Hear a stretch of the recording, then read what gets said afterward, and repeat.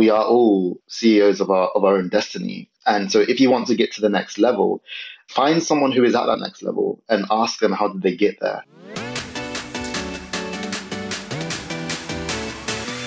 Hi, I'm Nils Vinja, and you're listening to the B2B Leadership Podcast, a show dedicated to demystifying leadership development, one conversation at a time. Each week, I sit down with leaders in the B2B space to discuss their journey and what they've learned along the way. This podcast is brought to you by the B2B Leaders Academy. The cost of not consistently developing your leadership skills is enormous, and the B2B Leaders Academy features monthly leadership training and live coaching. Being a great leader isn't hard. You just need a guide and the right set of tools. So head on over to b2bleadersacademy.com to join and become the leader you have always wanted to be.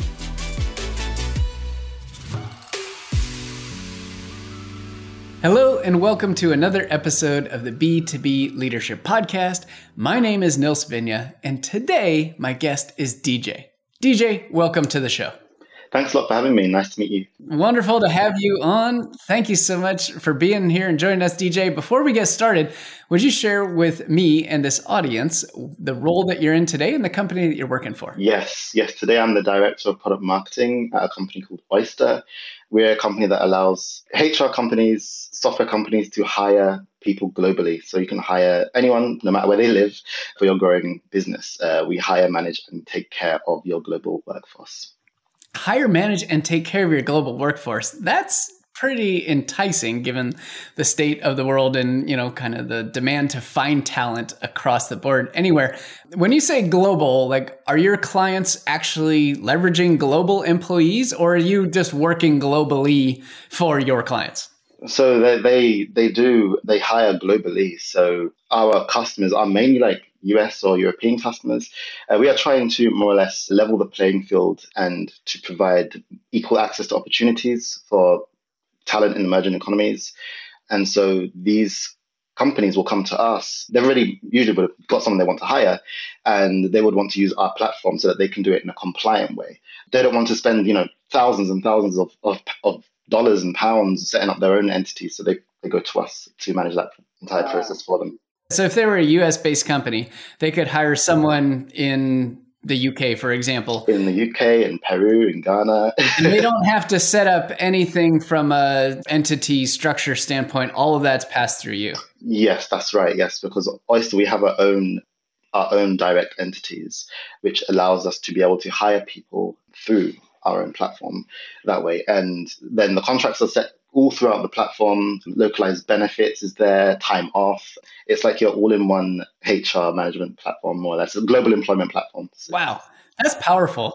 Some of the companies I worked for, and even had some guests on the podcast who have talked about, there are some challenges that come when you expand into other countries and the rules and regulations and having a physical entity and all that good stuff. But you guys take that off the table and say, no, we got it all taken care of. Just come to us.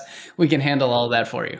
Exactly. And I think one of the best things about the Oyster platform as well is we have a treasure trove of knowledge of local regulations, all the information, how much days off does someone need, what's the right medical coverage to provide someone. We provide all that information to you before you make that big leap. Because if you're trying to hire globally, it is, number one, it's very difficult to do on your own. And there are so many legal loopholes that you could end up in legal hot water if you don't do your due diligence. Luckily, we've taken care of all of that so that you can connect with your global team and can start hiring and growing as quickly as you need to. That's cool, man. I haven't not hired people internationally, but actually some of the people that did work for me were hired in other countries. And thankfully, my people team at the time had taken care of all that. But I know it was no small feat. So that's really wonderful that you have access to all that, one, information expertise, and two, the ability to handle all the contractual stuff to keep the legal side in the up and up. Yes. That's great. And not only just for full-time employees, but for any employment modality as well. So part-time contractors, all sorts. Wow. Okay. That's fantastic. All right, cool. Well, thank you so much for sharing with us a little bit about Oyster. Now, let's rewind the clock and go back, and would love for you to share, how did you get into your first people leadership position? Wow. So this takes me all the way back to around 2014 when I first became a digital marketing apprentice. I was an apprentice, but I already had 3 years worth of marketing experience. I'm a self-taught marketer and web developer, actually. Hang on. When you say self-taught, what exactly do you mean by self-taught? So self-taught means that I actually went and registered a domain name myself, set up WordPress via an FTP client back in the day. Things were not so easy as a point and click as they are now. And from doing that, I also just started playing around with creating content. That was how I got started. Really, I wanted to just put content out in the world, trying to help people to lead more better, balanced lives. That was the original remit behind how I got started. I didn't know what I was doing was actually content marketing, but that was in fact what I was doing. And then I stumbled across SEO and then stumbled across paid acquisition. And then all these things came together, which I then was more or less teaching myself alongside some YouTube videos, to help out here and there. But the actual grunt work, doing it myself, installing Google Analytics myself and all that fun stuff, and playing around with JavaScript and just getting into the weeds of everything. You covered a lot of ground when you were doing this and teaching yourself all these things, everything from the content and the writing to the SEO and the paid pieces and the FTP with WordPress and the site and all. There's a lot of, it spans everything from, creative down to super technical. How does that line up with your background? Is that just, are you naturally curious and want to learn how things work, or how did that work out? It's in my background, I've just always had this desire to try new things, learn new things. I think that's partly why I'm in the position that I am today, is because I believe firmly that I've been put on this world to make a difference, not to make up the numbers. And so therefore, I want to explore and just see what I'm capable of. I want to find out what my limit is. I don't think I've found it yet. And so I want to just continue pushing and just learning new things, wherever it may take me. Love it. Love it. And I share so much of that same sentiment. And I thank you and I honor you for sharing the reason why you were put on this planet. It doesn't come up too often. And I have something that I share as well as why I was put on this planet, share my gift of coaching, right? And some of this conversations we get to have helps me to do that. And, when we first connected before the recording here, I could sense immediately that just how powerful of a presence you were and how driven you were. And that's why I was like, oh, you got to come on. We got to have this conversation, got to share with other people. All right. So there's a lot of background there in, becoming a better person, learning things, learning new things, pushing yourself and not settling, which is wonderful. So I took a little detour because I wanted to know more about what self-taught really meant. And I think that's a really important theme for people to take away, that in every industry, whatever job, whatever role you're in, there's an awful lot of self-taught that's capable, right? Right. And so then you got into this role as an apprentice. And what happened at that point? Yeah, so at that point, I joined as an apprentice. I wanted to get some in-house marketing experience and to really discover what it's like to work as part of a marketing team. And so joining a marketing consultancy firm in London, I was responsible at the time for writing more or less the things that I taught myself. I was doing day to day in this role. I was writing content, doing on-page SEO, speaking with clients, preparing workshops for the British Library every month. That was really fun. Building pop-ups. I mean, I think I was probably one of the first users to use Opt-in Monster almost 10 years ago. So it's absolutely fantastic to do. And then writing the code myself, because the templates were quite limited back then. So I could do my own customization. So that was more or less how I got involved, and that was my first role, so to speak. Going further from that point as well, I then got promoted to a content marketing manager to manage the entire blog, to manage our email nurture campaigns, more or less what you would traditionally find in content marketing today, preparing in-person workshops. They now do them virtually, which is great.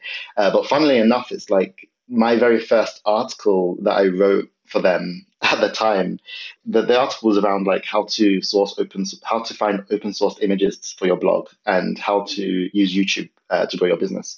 I think 3 months after that, well, less than 3 months after those articles were published and the SEO was done and backlinks and whatnot, it became the most popular articles on for that business. And lo and behold, 8 years later, a couple of weeks ago, I went into SEMrush just to check to see how they're doing. No doubt the content is still really outdated, but they're still the highest performing content since then. I was like 22 then, and now I'm 30. So just the fact that they're still generating so much traffic. I'm not sure how much revenue and pipeline it generates for them, but at least it's still doing something.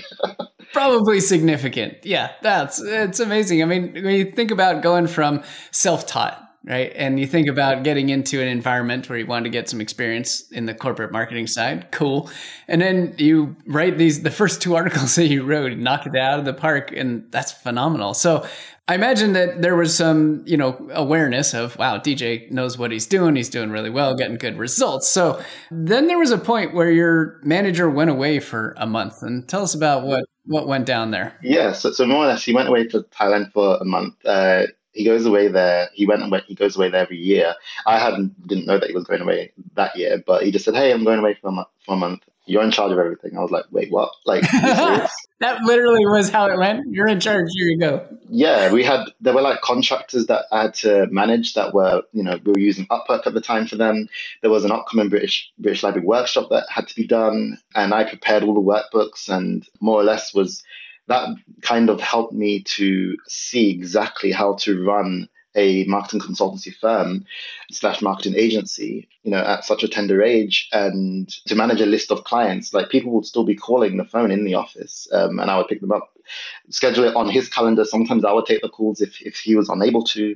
It was an incredible journey. Since doing that, he came back, and I think a couple of months later, he then said, "Right, I think it's now the right time for you to be head of content." So more or less managing more clients, more responsibilities. But at that moment, there was like a tipping point, because I was set to leave London. I'm originally from London, so I was set to leave London and move to the north of England. And obviously I couldn't no longer work in the office.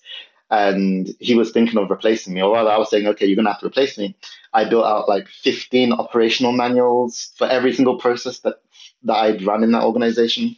And then he said, "Wait, let's not do that. Instead, why don't you work remotely?" So I was like, yeah, like that's always been my calling. I've always wanted to work remotely for a really long time. So, working remotely since back then, it was September 2015 till now. It's like I know all the tricks of the trade for remote working. I know it's quite new now to a lot of people, but back then it was seen as weird. My parents were like, "You're working remotely? Like, what does that even mean?" Like, so you're sitting there with your computer. Just don't you get lonely? Tippy tappy, they think that I'm playing games or something. Yeah. Yeah, exactly. Working remotely, they're like, "Yeah, sure, you're working, DJ. Okay." just wasting time. But my parents back then were like, "Oh well, you're somehow paying your bills, so they think that you're doing something right." So I'm like, "Yeah, of course, it's all good."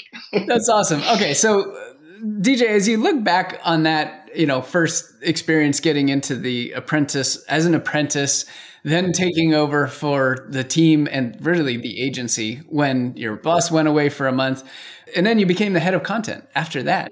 What were the key things that you see looking back on that enabled you to be successful in that environment and in that role? Yes, I think probably the number one thing that enabled me to be successful in that role was that I brought problems to my manager with solutions. So I didn't just say, "Hey, there's something wrong with the website," or, "Our content strategy isn't working," or "Here's the monthly report for the last month or the last quarter." But I would always come ahead with solutions in terms of how we could improve things and how we could move things to the next level. So being able to be more strategic and start behaving like a CEO myself is what leveled me up in that way, and has enabled me to be able to just take on newer projects, because you're able to look at issues that the business may be facing today or might not be facing, but could be facing in the future, and to come up with those solutions that can at least drive more impact for the business has been kind of my number one trick, I guess, for moving forward. That's fantastic. All right, so tell me more about what you mean by behave like a CEO myself. What does that mean? Yes. So to behave like a CEO in my mind means that if this business is my own, how would I treat it? How would I run it? How would I treat my clients? If I was encountering these problems and my manager wasn't there, what would I do? If I'm unable to find a solution myself, where would I go? Am I resourceful enough to be able to seek outside help and outside mentorship? And there were many cases where that happened, where I had to seek other people out for help to ask, what do you think about this particular problem? Can we jump on a call for this? And then they would teach me how to solve that problem, or they would at least point me in the right direction so that I can solve it myself. I've also learned a lot about hiring. So that comes with being a CEO, being able to hire well, and to be able to spot trends in terms of determining what would make someone a great asset to an organization or not. DJ, that was fantastic. Thank you so much. And I think that sentiment of viewing yourself as a CEO could literally apply, and I love your take on this, could literally apply to anybody in any role, in any position, almost in any company in the world. Is that fair? Yeah, that is 100% correct. In fact, it's probably more than that. A lot of people think that they can only do leadership type activities if they have the title head of this or VP of that, or chief whatever.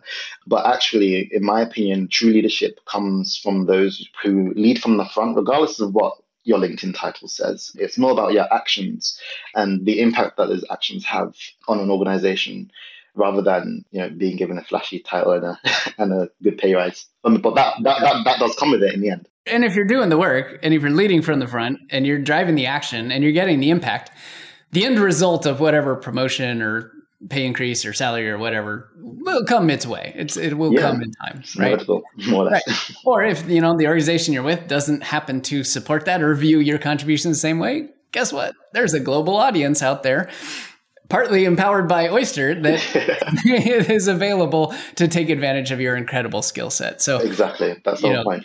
Yeah, exactly. And I love how you put all of that, being the CEO, looking at this from a CEO's perspective, is all 100% within your control, right? This isn't something anybody else is telling you to do. It's like, well, if I was responsible for this business or this portion of the business or whatever this problem was, how would I solve it? What would I do? Yeah, that's so true. Like, I personally think that everybody is, we are all the CEOs of our own career in one way or another. Whilst it's true that, yes, you can find mentors and you should find mentors to help you improve, but we are all CEOs of our own destiny. And so if you want to get to the next level, find someone who is at that next level and ask them how did they get there, and then follow in their footsteps, or at least take bits and pieces of knowledge that they've given to you so that you could move forward to the next level. Oftentimes, promotions don't have to come from within the same organization. You can give yourself a promotion by applying for another job that has the role of responsibilities or title that you're looking for. And sometimes, if your manager or leader does not see your worth or your skill, that, trust me, there is someone else who will, and it will be their loss. So. Absolutely, 100%. And I love that you echo something that I would say over and over and over again about being the CEO of your career, right? You're the only one who can make the call on what's right for you. You're the only person who can be in charge on the strategic side and say, this is where I should focus, or maybe this is an interest area that I do want to focus on. Now, if I was as CEO of my career, and if I'm saying that's an interest area, let's think about how I could solve that problem. We'll get back to the interview in just a minute. This episode is brought to you by the B2B Leaders Academy. The cost of not consistently developing your leadership skills is enormous. The B2B Leaders Academy features monthly leadership training and live coaching. Being a great leader isn't hard. You just need a guide and the right set of tools. Head on over to b2bleadersacademy.com to join and become the leader you've always wanted to be. Now let's get back to the interview.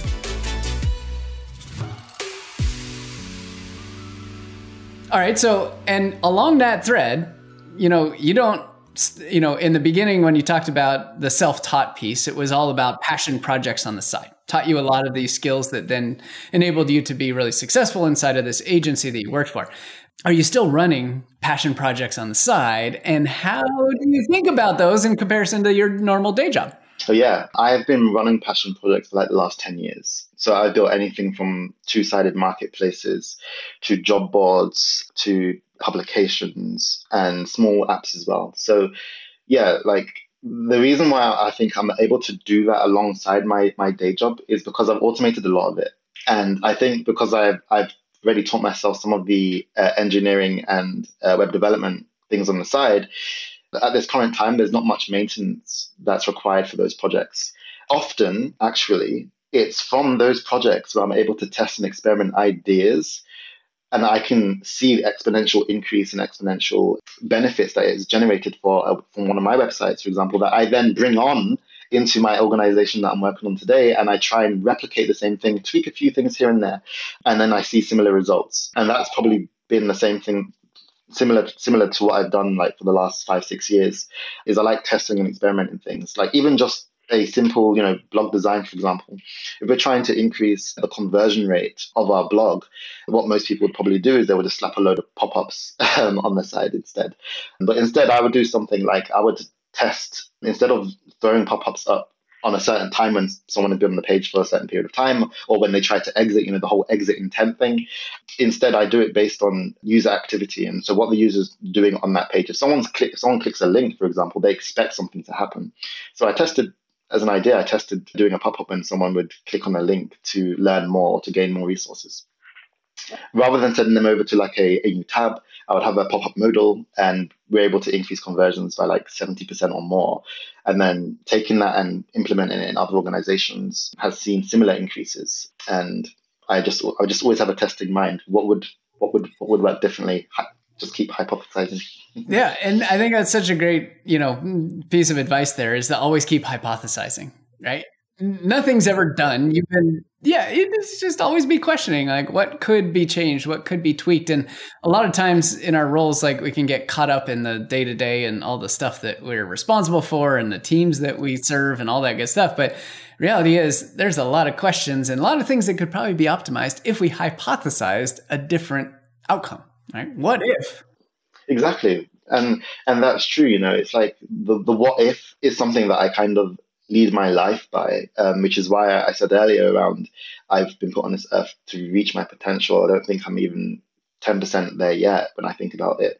And I always try to think, what if there was a way to do this better? What would I do with resources, without resources, and kind of use that and leverage that to make a difference, not only on the performance of my marketing work specifically, but also within the organization and trying to make tangible change and like building safety amongst team members and whatnot. So. Wow. Yeah. And that what if, two simple words put together, it's all 100% within your control too, right? Taking a step back and saying what if and looking at things from a different perspective, you can do it at any point in time. It's a really, really great piece of advice. It's so true, because when I think sometimes a lot of people, especially I think in this industry, they try to copy and paste playbooks that they may have seen and used. I think you can't really copy and paste playbooks from one business to another constantly.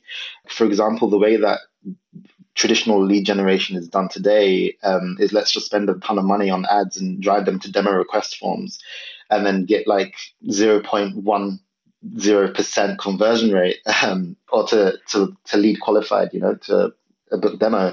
It's just not, it's not as useful as it used to be. But if we started as an industry, as a people, if we just started testing our ideas more and start speaking to our customers more often, then we'll actually be able to identify which channels, which messages would resonate better with them. It's always part of the testing framework. I would rather try out 1,000 things, get them all wrong, but then the next 5 are, gonna provide huge results, rather than to never test anything, continue doing the same thing, and continue getting those marginal increases or improvements. Yeah. So what's the parallel between that and people leadership that you see? Like, is it the same one for one? We should always be testing and iterating on how we engage with our teams and people, or yeah. I think when it comes to managing people, I think you also always have to be testing different ways of communication, different ways in terms of delivering feedback, refining our leadership style and how we manage our teams, and making sure they feel psychologically safe. What can we do? So, for example, I was asking myself, what can I do to make my team more psychologically safe in the workplace? Then I would come up with a hypothesis. Oh, what if I was to be more transparent with team members when certain things were happening in the organization? One of the biggest issues that I find in most orgs today is that the information that is given to, let's say, executives and leaders, or let me just say, the information is told to those that it affects the least, they're told first. So, whereas the information that it affects the most, the team members, they're told last, which doesn't make sense. So I've kind of reversed that. And anytime like senior leadership gives me information that affects my team, I tell them straight away in the best way possible. I don't wait weeks. I don't sit on it and try to solve it myself. I actually tell them, and I be as frank as possible, but as honest as possible. And that's why a large number of my team have always said that they really value the fact about how transparent I am. And it really helps them feel safe in the organization, which is great. And that all stemmed from a hypothesis you had about how could I increase, or if I was more transparent, that would increase the level of psychological safety. Yeah, right? Exactly. Yeah. So it's all leadership. And then in those words is one experiment after another to continuously tweak and refine and change and improve. I think it's a wonderful way to look at it. Wow, that's powerful. Curious on the psychological safety piece. It has come up in a number of other podcasts, and I know it's a hot topic across the board on teams as well. So in addition to transparency and your hypothesis around that, are there other hypotheses you've had and experimented with that have had great results, like that 70% boost? Like you found some outliers in a few of your other marketing cases. Have you found anything that's an outlier in the psychological safety environment? Yeah, like there's been times where I found that if you have one-on-ones, at least my hypothesis was, if I were to have one-on-ones, how could I be a better manager to my team if I knew more information about them or what their week was like before that one-on-one? That led me to discover a tool called Kona, which is it's an employee retention app. It really helps to encourage your team to be more transparent with you. And it does it by asking them in Slack every day, how are they feeling? They select a green, yellow, or red heart. And then if they selected yellow heart, then they can elaborate on how they're feeling. And they can say, oh, I'm feeling stressed today, or, oh, I've had a really terrible headache. And when managers sometimes look at an individual's performance, we don't realize that people have lives too. And there's so much that happens outside of work that can affect performance. I remember our leadership team was trying out Kona, and I was like, oh, why are they keeping such a good thing to themselves? So I just went and I asked them, can I have it? And they said, yeah, go for it. And so I tested it with my team at the time. I think we were 8. And we could see the trends. People were averaging yellow. And then when they were using it more often, they're now averaging green more. And our one-on-ones are much more productive. It now means that I can tailor exactly how I can spend my time with my team. Sometimes in my one-on-ones, I don't talk about work at all. I talk about day-to-day life and what things they enjoy and what they do. Other times it would be, providing them with deep feedback, or they come to me and they say, hey, I feel like the role that I'm doing isn't exactly what I signed up for. Now, I wouldn't have known that if it wasn't for, being intertwined with how they're feeling throughout those recent weeks and seeing the trends as it tells me that they're feeling a certain way. So yeah, that's been a massive win so far. That's powerful. And what a great way to focus the time you have, the precious little time you have in a one-on-one, not trying to understand what the previous week or 2 weeks has been like, but actually taking all that because you assume that you know it already from the Kona in this application that helps you do that, and then focusing it on where you can have the greatest impact in whatever the topic and approach might be for that situation.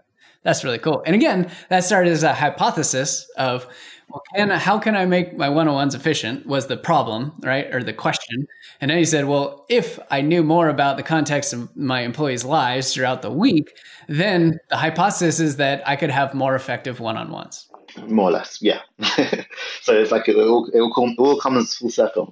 Yeah, it totally does. That's wonderful. I just love how you look at these challenges and questions and problems as, there's a problem.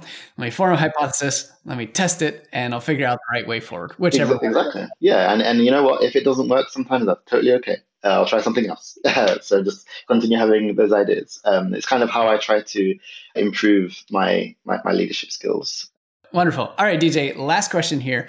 Let's say that you were able to go back in time and sit down with your younger self way back in when you were going to take over the agency running when your boss split for a month, but you know everything that you know today. What advice would you give your younger self? I would definitely say continue doing what you're doing, but try to identify problems that you think will move the needle in every situation possible.